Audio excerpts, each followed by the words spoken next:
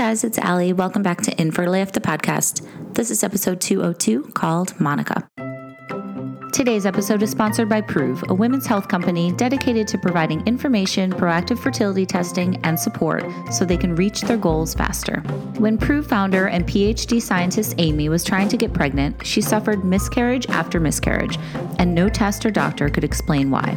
She ultimately turned to IVF to have her son. It was only after she uncovered the source of her troubles, a problem with ovulation, that she successfully conceived, this time only needing a simple, inexpensive supplement.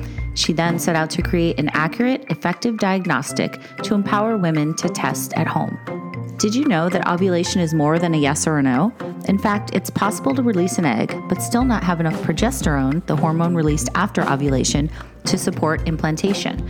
Proov measures a hormone released after ovulation called PDG that supports implantation and pregnancy and tracks this hormone during the implantation window.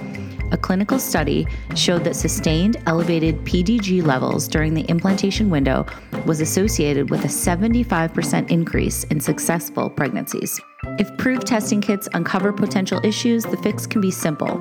Proov can also support you with further resources, from science-backed supplements to connections with fertility doctors. Proov is truly a game-changing innovation for those battling infertility. So check out Proov, which is spelled P-R-O-O-V. My favorite part is that they're giving Infertile AF listeners a special discount code. So go to ProovTest, that's PROOVTEST.com, enter the code ALLIE25, and you'll get 25% off your first Proov order of $25 or more. Again, that's ProovTest.com. Use code ALLIE, A-L-I-25, and you'll get 25% off your first Proov order of $25 or more. Thanks, Proov.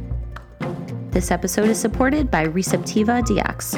The Receptiva DX test can help couples struggling with unexplained infertility. Getting pregnant isn't easy, as so many of you know. Many couples struggle with infertility, and unexplained infertility can be particularly frustrating. Women facing unsuccessful IVF may not know that endometriosis is the underlying cause, a disease that can impact the success rates of IVF treatments and often has no symptoms. The Receptiva DX test can help identify endometriosis before an embryo transfer, and it has the potential to save women the stress, anxiety, and cost of multiple failed IVF attempts. The good news is, multiple studies show treatment of women with a positive Receptiva DX test improves live birth outcomes by over 50%. Receptiva DX can detect all stages of endometriosis and help women make better decisions in planning for pregnancy. You can learn more at receptivadx.com or download their app, which is also called Receptiva DX.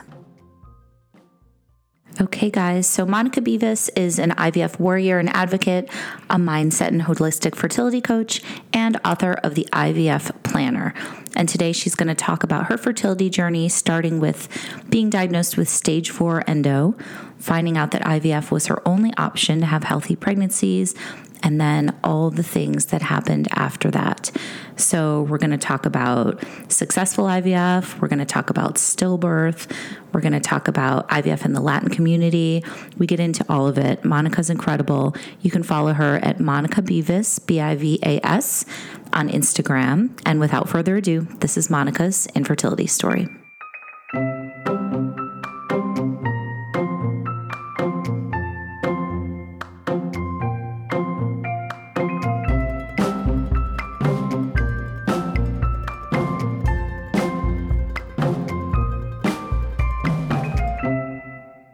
All right, Monica. Hi. I'm so glad we're finally getting to do this. We've been friends for a while on Instagram, but I haven't really ever had an in-depth conversation with you. So thank you. Well, Ali, thank you so much. As you say, we are friends for a long time in Instagram. We even live in the same state. And this is actually the first time that we had a minute to see each other. That's right. We've talked about going to brunch or meeting up, and it just hasn't happened yet because of COVID and all this craziness. Yes. But I hope that soon we're going to be, able to meet personally, like that would be amazing. Have done with some people. Yeah. I would love that. So let's just start at the very beginning with you, Monica. Did you always want to be a mom? Honestly, Ali, no. I honestly didn't want to be a mom. I didn't want even to get married. And it was because, probably 27 years ago, when I was still in my early 20s, I thought that the world was a little bit crazy to bring kids into it. And look where we are now. It's crazier than then. But then when I met my husband, when I met him, it's going to be 20 years ago. I met him in Match.com. I was living in Colombia because I was born there. And he was living here in New York. He's from Israel. Mm-hmm. So when I met him and, we fall in love, he had a daughter from a previous marriage. And then, when I came here after we got married, I kind of fall in love with his daughter, and that woke up that motherhood feeling that any woman, I think, we have. And also by me coming from a very numerous family from my mom's side, there were 18 kids, 9 girls, 9 boys from the same parents. I have about 243 cousins. Oh my God. That's amazing. It's amazing and it's crazy. Yes. And the fun part is every single of my cousins, my girl, the women cousins and aunts and everybody, they will get pregnant with the blow of a kiss.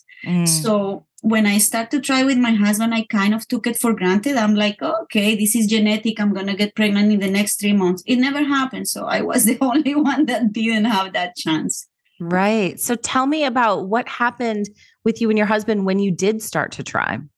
So, I came here. We kind of have a few months for us. And then I right away kind of wanted to have a baby because Daniela, which is my stepdaughter, used to come, every other weekend and once a week.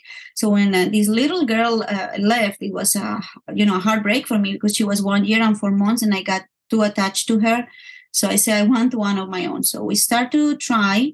And after about 8 months, nothing happened. So I start to think that I am the problem because he already has a daughter and I'm supposed to get pregnant very fast from my family history. So I went to the gynecologist, and he was very kind. He said, let's do some blood tests, but still he explained me that most couples, wait for a year. Mm-hmm. And then if after a year it's not happening, then we go to the test. But he started with the blood test and all of that, regular hormonal test, and everything came okay. He put me on Clomid, as most, doctors do when it's not happening. Mm-hmm. And then I went on Clomid for about 4 or 5 months to complete that year. Nothing happened. And then he ordered a stereosalpingogram. That was the first test he ordered. He wanted to see my fallopian tubes. So is when we found out that my both fallopian tubes were blocked. I didn't even know, Ali, that I had endometriosis all my, young years. And this was the cause. It was endometriosis stage 4. We tried to open them with 2 laparoscopies, but it didn't work. So in that way, our only choice was IVF. And it was devastating. I was 32 years old and I didn't know. I heard what IVF was. And this is 17 years ago when there was no social media, when, yes, the treatments were advanced, but not as they are today. So I felt alone. I felt that my body was failing. I felt defective. I was upset on God. I was crying. Mm-hmm. It was terrible. There was no support that we have today. Right. I was ashamed, It was a time that if I tell my family, oh my gosh, I'm the only one that has this issue and I didn't get it like my other people in the family. So it was very frustrating. Culturally, Monica, was it hard to talk to your family about this? Absolutely, Ali. It's so much taboo in our community, in Latino community, to levels that is really, I'm going to be honest with you, is disgusting because it all comes from a belief system. I'm not saying that people shouldn't believe in God or shouldn't have a certain religion to believe. I'm myself Jewish. I believe 100% in a higher power, God, Hashem, call it whatever you want. But I think also that there is a lot of beliefs that are created by us humans that really create a lot of walls. So, for Catholics and Christians, in vitro is something that sometimes is seen like out of the hands of God. So, of course, it's very difficult to communicate that with family. Mm-hmm. And also, it's difficult to communicate it outside because we feel alone. We feel like we are the only ones that have these issues and everybody else around is getting pregnant, just like out of nowhere, even when they are not planning pregnancy. Totally. Yep. Exactly. I know that feeling for sure. Yes. Of course, that's the good thing about, finding people like you in the community, because I think most people outside could understand, but the ones that really understand is the ones that go through it. Right. So my gynecologist recommend a doctor in that time, an RE, that he said he was very kind. Also, he had good prices because, IVF comes with a very strong financial impact. Right. And that's part of the stress of all the treatment. We went to him, Dr. Brandes, and we had to wait like 4 hours because he had a small clinic and a lot of people were going there because his prices were very affordable. We did, we waited all the hours that we needed to wait, and he was an amazing doctor. We did our first, second, and third IVF cycle with him. Our first cycle was successful. It's now my almost 17-year-old daughter, Aliyah. Amazing. Yes, next November 9th. Our second cycle was actually a canceled cycle because unfortunately he did some changes in the clinic and they switched charts with another patient. So they gave me the wrong dose and I got OHSS. So my cycle had to be canceled. Oh my gosh. Okay. I want to unpack each of these cycles, but go ahead. Tell me about the next one. And then we can dive into these a little bit deeper. Yes, absolutely. Then of course, it was canceled. We were very upset. My husband spoke with him, but he was very responsible. He said to wait, for my ovaries to get a little bit back to normal size. And in 3 months, we waited 3 months. He's going to give us a cycle with no charge, which he did. And my third cycle I was 37. It went well. I did an amniocentesis, as you know, because of the age.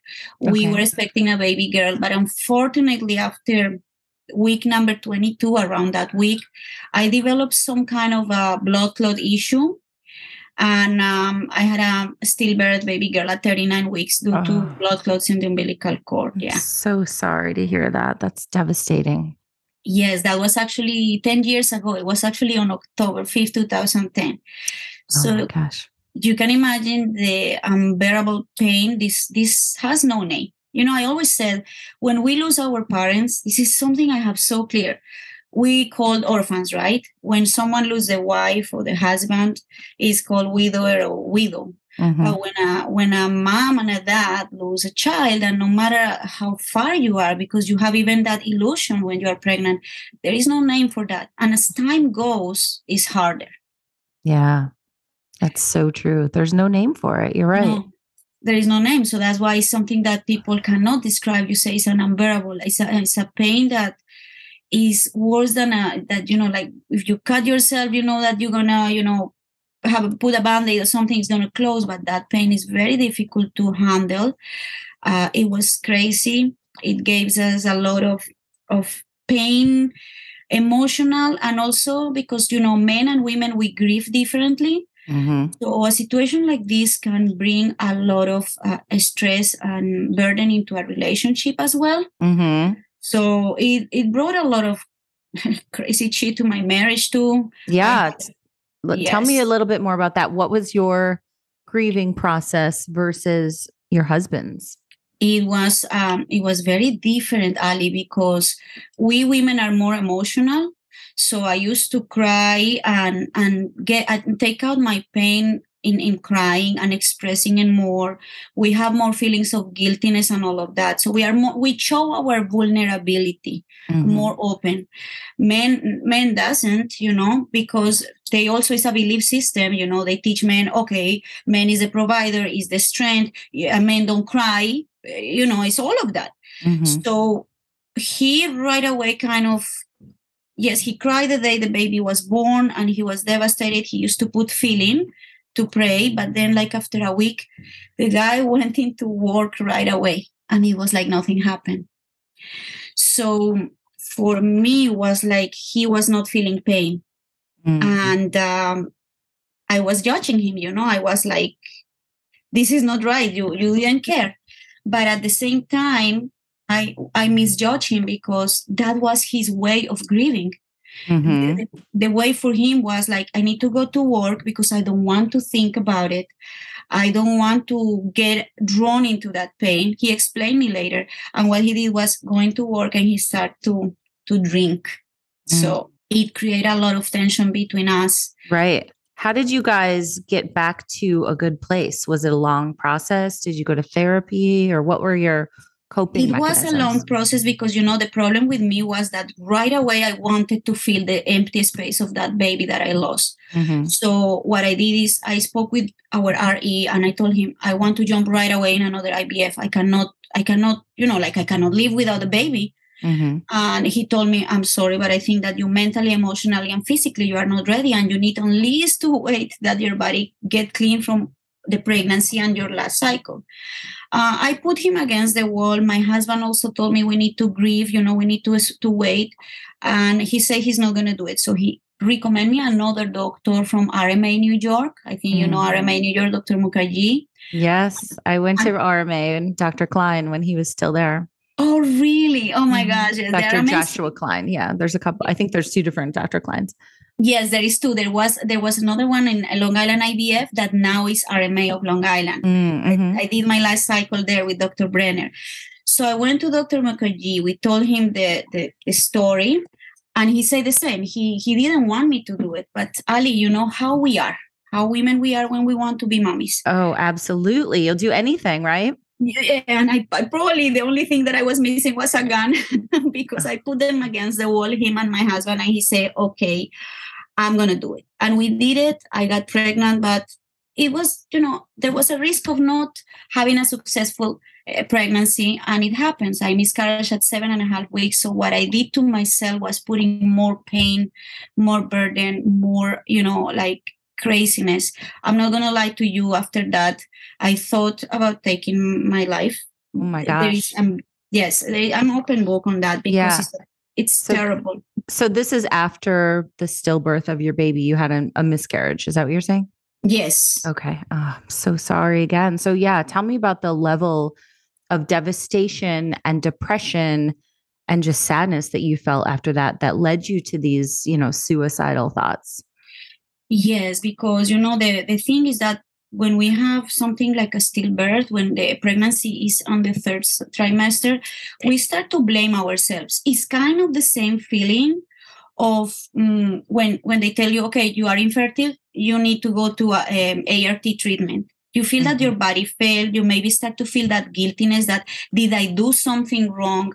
Did I move wrong? So when I had the stillbirth, I start to think back and say, maybe I pick up Elia when I was too big, you know, and I put pressure on the baby. Right. So you blame yourself. Yeah.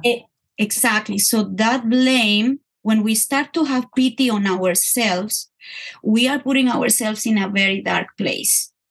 And this happened, I will say, with anyone that even get to a point to even take their own life. There is a moment that is so dark that you don't find any light, so they get there.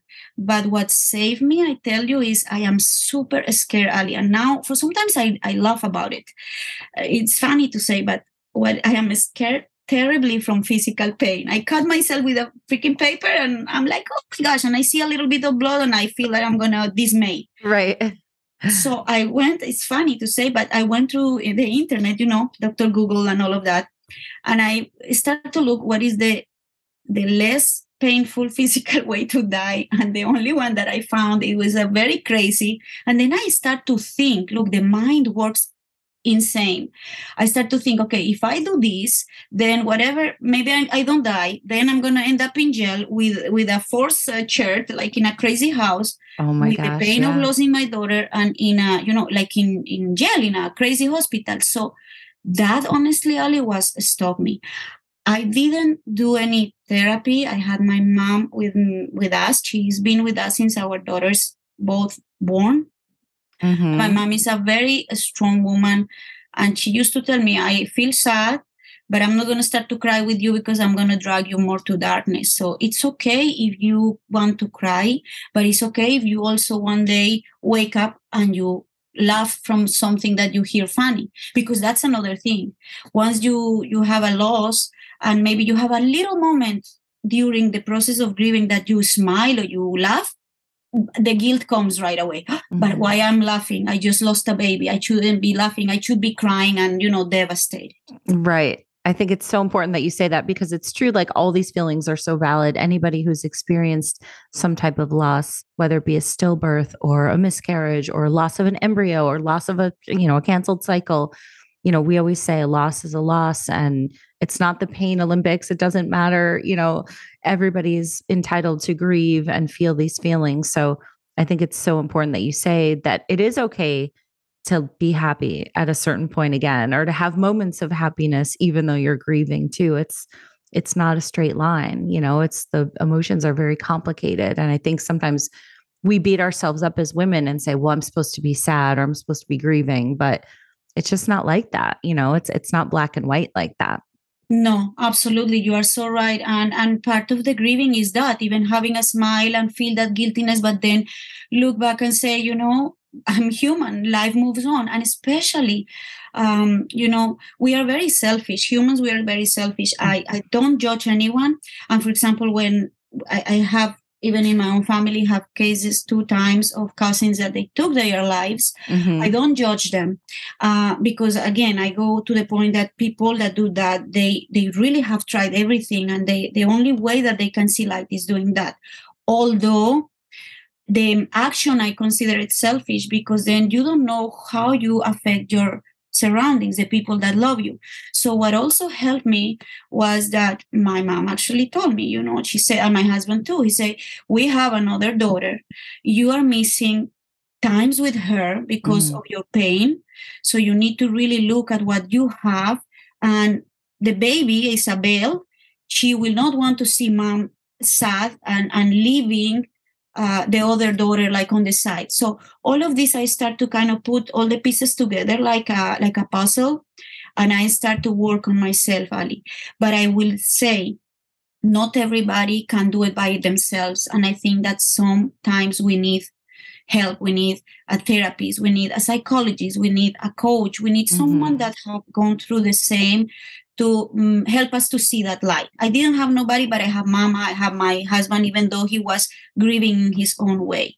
Right. And one of the other important things is grieving is important. Grieving is a process. So it comes with the denial because you don't want, I used to go to sleep and say, okay, I'm going to wake up and my baby's going to be next to me. And it didn't. So that's denial. It comes with the part of being upset with God, of wanting, of course, to don't feel that pain and even have that suicidal thoughts are normal. But if you feel that you are not getting nowhere, I definitely suggest that whomever is going through that, and it doesn't matter how far the pregnancy is or how old has been the child that you have lost, to look for help. Absolutely. And just know, anybody listening that might be in a dark space, please know you're not alone. Reach out to us on Instagram or find somebody. It doesn't mean you have to share your story publicly, but just please know there's people out there, whether it be a therapist or a family member or a friend. And sometimes even just telling one person what you're going through can help kind of lighten that mental load and help know that your feelings are valid and that you're not alone. Exactly. Definitely, Ali. Yeah.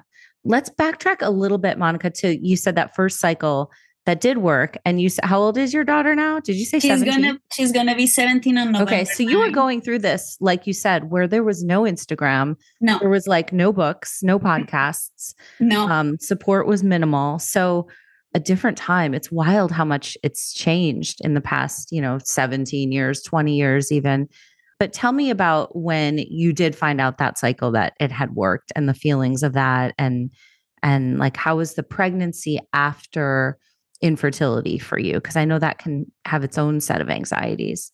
Yes, absolutely. So one of the first things that the doctor told us, very honestly open, he was amazing, is listen, most people don't have success in the first cycle. So please do not have expectations. And it's like that. But some people have a success. So when we start with the medicines, he was amazing and I told him, okay, we're going to do that. I don't want to expect. You always go with the what if. And, but I ask all the questions. So I told him, I want you to tell me, as you see, for example, my follicles grow and all of that, to tell me honestly how you see them. Because if I see that you tell me something that is not right, so then I was thinking I will right away look for egg donor or something, other options, because I start, of course, to read in Google all about IVF.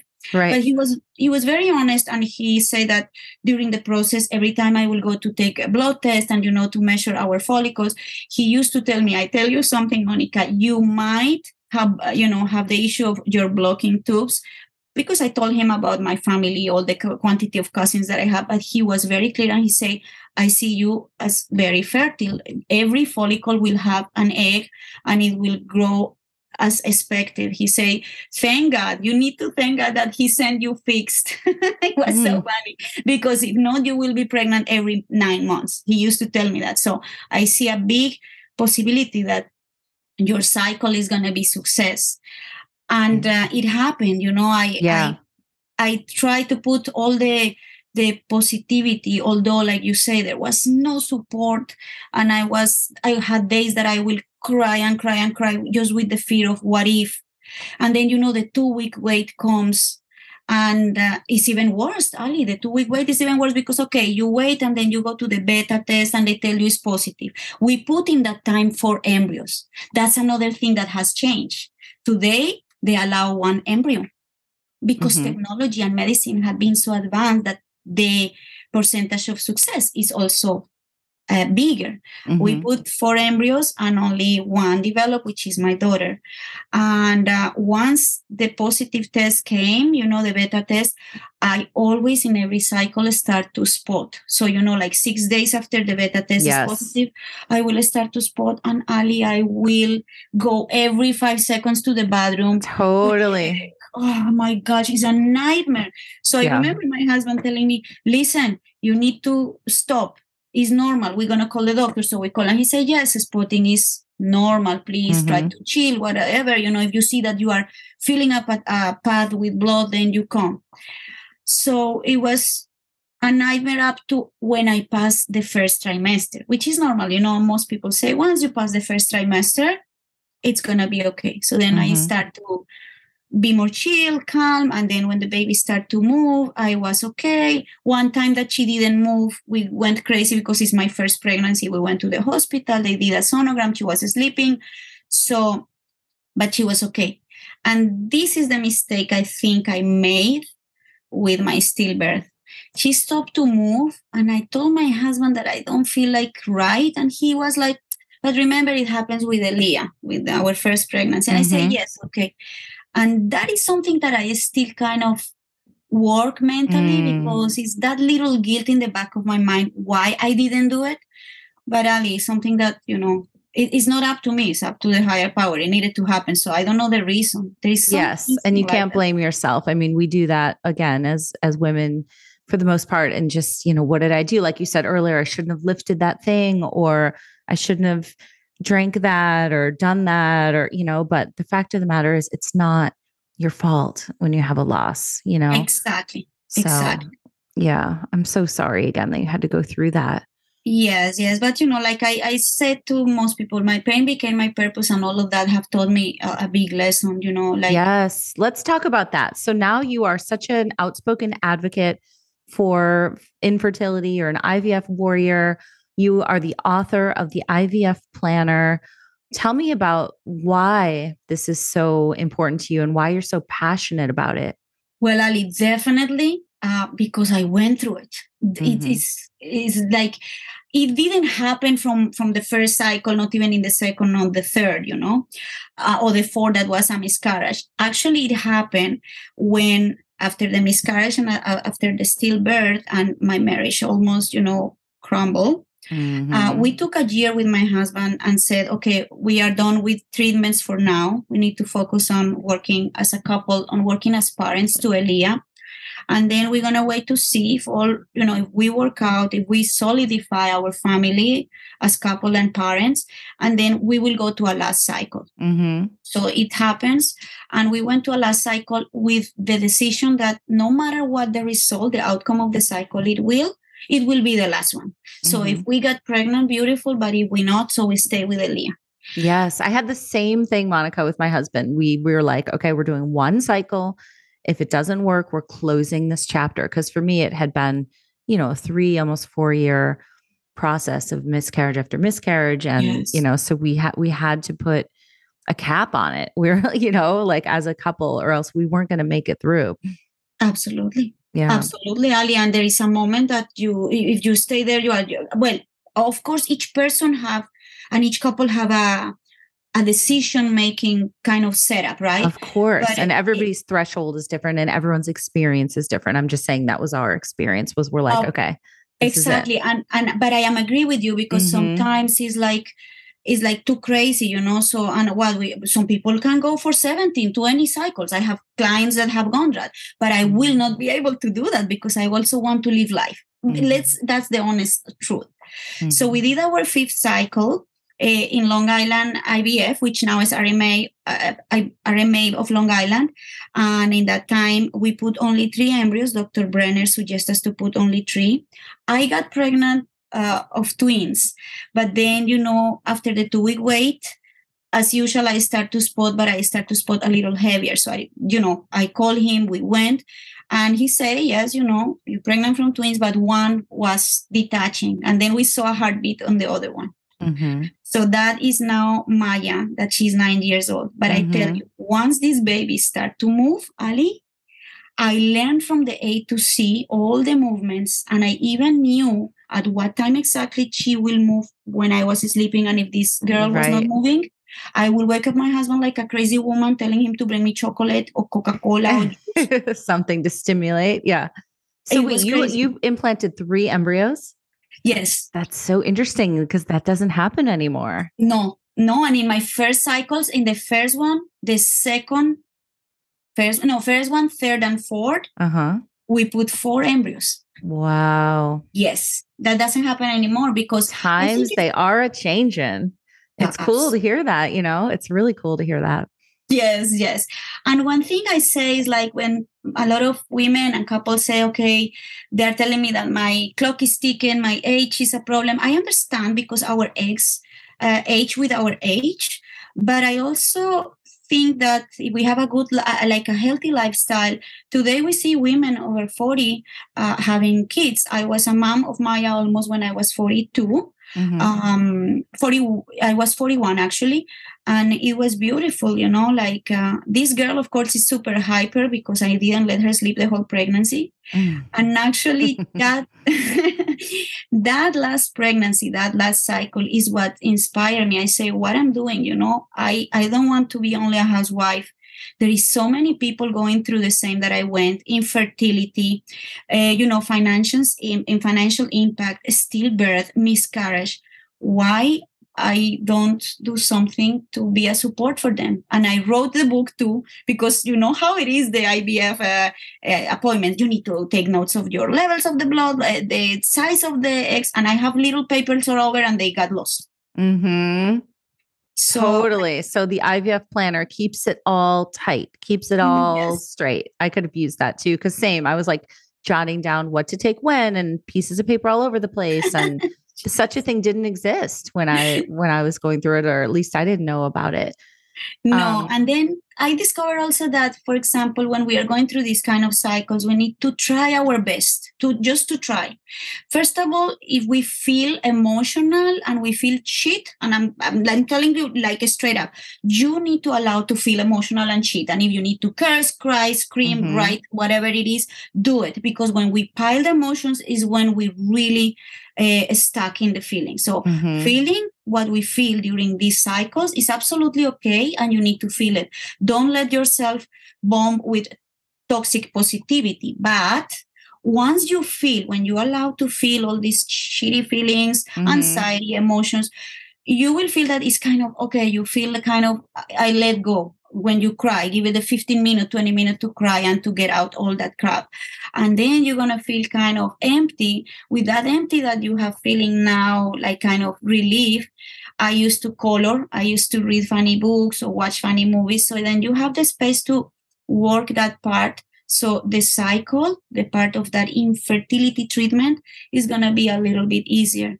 So I have already a book that probably I'm going to launch in a month. It's a coloring book that calls Ranting Doodles. And it's all little eggs and sperms to color. I love it. Yes. I'm working on finishing that. It's finished, but I need to publish it. So I will always suggest to anyone going, even trying to conceive naturally, try to balance. I'm not saying just fill yourself with positive thoughts and don't cry, but balance. Feel the feelings that are crappy, but also once you feel them, check what you can do to ease your journey. Totally. So if people want to work with you, Monica, they can go check you out on Instagram at Monica Bivas. So MonicABivas on Instagram.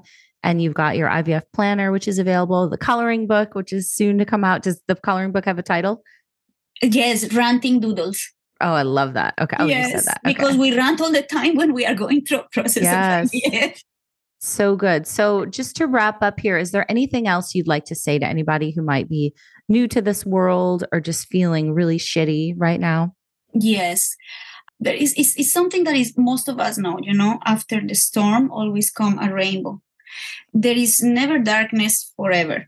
And I give a typical, like the most close example that we are having is what the world is going on right now. Look, the last 2 years, what happened, how it changed the lives of so many. So there is always someone out there or some situation out there that is going through much harder times than us. And in this case, I always use comparison because believe it or not, when we recognize that there is someone or something in the world that is super choking, then we can put our situation and say, okay, thank God, because I'm not in that place. Let me see how I can handle this. So make sure to understand that whatever pain you are going through, it has a purpose. I cannot tell you what it is. This is more of a higher power, God. There is things that we will never know, but always, always, always something good comes from a difficult and painful situation. There is no doubt about it.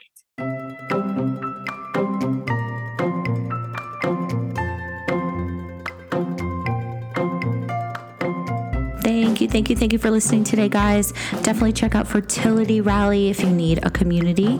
We open our doors again on January 1st. We've got 4 support groups a week and more coming soon. More coming soon. It's going to be amazing. We've got 3 private Facebook groups. We've got a community of more than 500 people all over the globe who are there to support you and hold your hand and answer your questions and all that good stuff. It is such a great community. It's the place I wish I had when I was in the midst of it. So check us out on the interwebs at fertilityrally.com, on Instagram at fertilityrally, and as always, you can reach out to me at InfertileAF Stories on IG as well. So thank you for listening. Thanks again to Monica for sharing her story, and I will talk to you guys next week.